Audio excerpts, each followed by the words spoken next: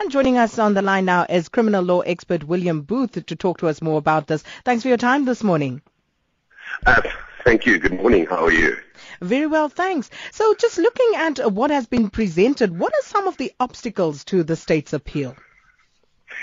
Well, I think, one must also not discount the evidence of Oscar himself. I mean, mention was made of circumstantial evidence.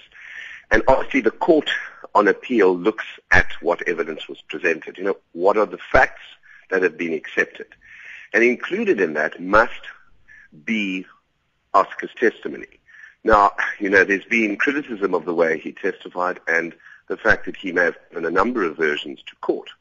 But I think if we summarize Oscar's version, it is that he acknowledged that he fired the 4 shots, that he believed there to be an intruder behind the door, into a very small grouping and into a very small area, the toilet.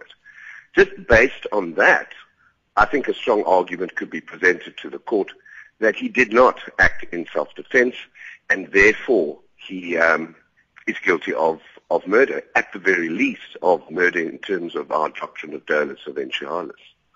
So the state also contends that the judge misinterpreted a legal principle, which of course the defense disputes. Yes, and the legal principle being dolus eventualis, that he must have foreseen that firing 4 shots into a tiny little area, knowing that there was somebody behind the door, that he would kill that person. And at the very least by way of a ricochet of one or more of the bullets. And then, the whole issue that's sometimes forgotten, he's saying that he defended himself. So if you intentionally shoot somebody or at somebody and you have gone beyond self-defense, in other words, that person isn't an imminent threat at all, and we know, well, there was nobody on the other side of the door other than Reva, so certainly there was no threat to Oscar. Nobody came out of the door.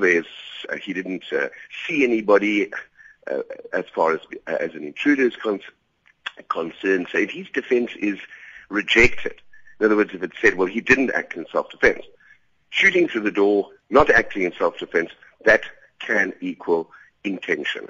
So what the state is saying that Judge Masipa on those facts should have found intention, and that her whole way of approaching the principle of dolus eventualis was incorrect, but also she didn't apply the facts to the law, and that is based on the evidence that was presented to court. Mr. Booth, from your reading of the evidence, what are the state's chances of winning or losing this appeal? Well, again, it's very difficult to prejudge these cases because so many people have given so many different opinions, but I think there is a very good argument that the state has based on the facts I've just sketched. 4 shots into a small toilet, knowing somebody's behind the door, and in fact not acting in self-defense. I mean, that is a very strong argument to convince the court that he had the intention to shoot the intruder, and flowing from that, that his conviction should then be overturned and replaced with one of murder and not a culpable homicide, which is the negligent killing of somebody.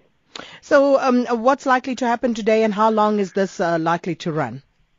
Well, look, the case is not a retrial. It's evidence that has already been presented. That has all been typed. It's been, that is in front of the judges, the heads of argument of both parties, and there will also be various verbal submissions made during the court today. It could be completed today. But I don't believe the judges will in fact give their final ruling today. I think they'll probably what is called reserve judgment to a later time and then, hand it down there. But look, they've got all the evidence in front of them. They've got the arguments, the various argument points to and fro. So, I suppose in their mind, to a large extent, they must have already decided what they're going to do. But I think, they'll probably reserve judgment, and hopefully there won't be too long before we actually have a ruling, because I think everybody needs to know exactly what the decision is.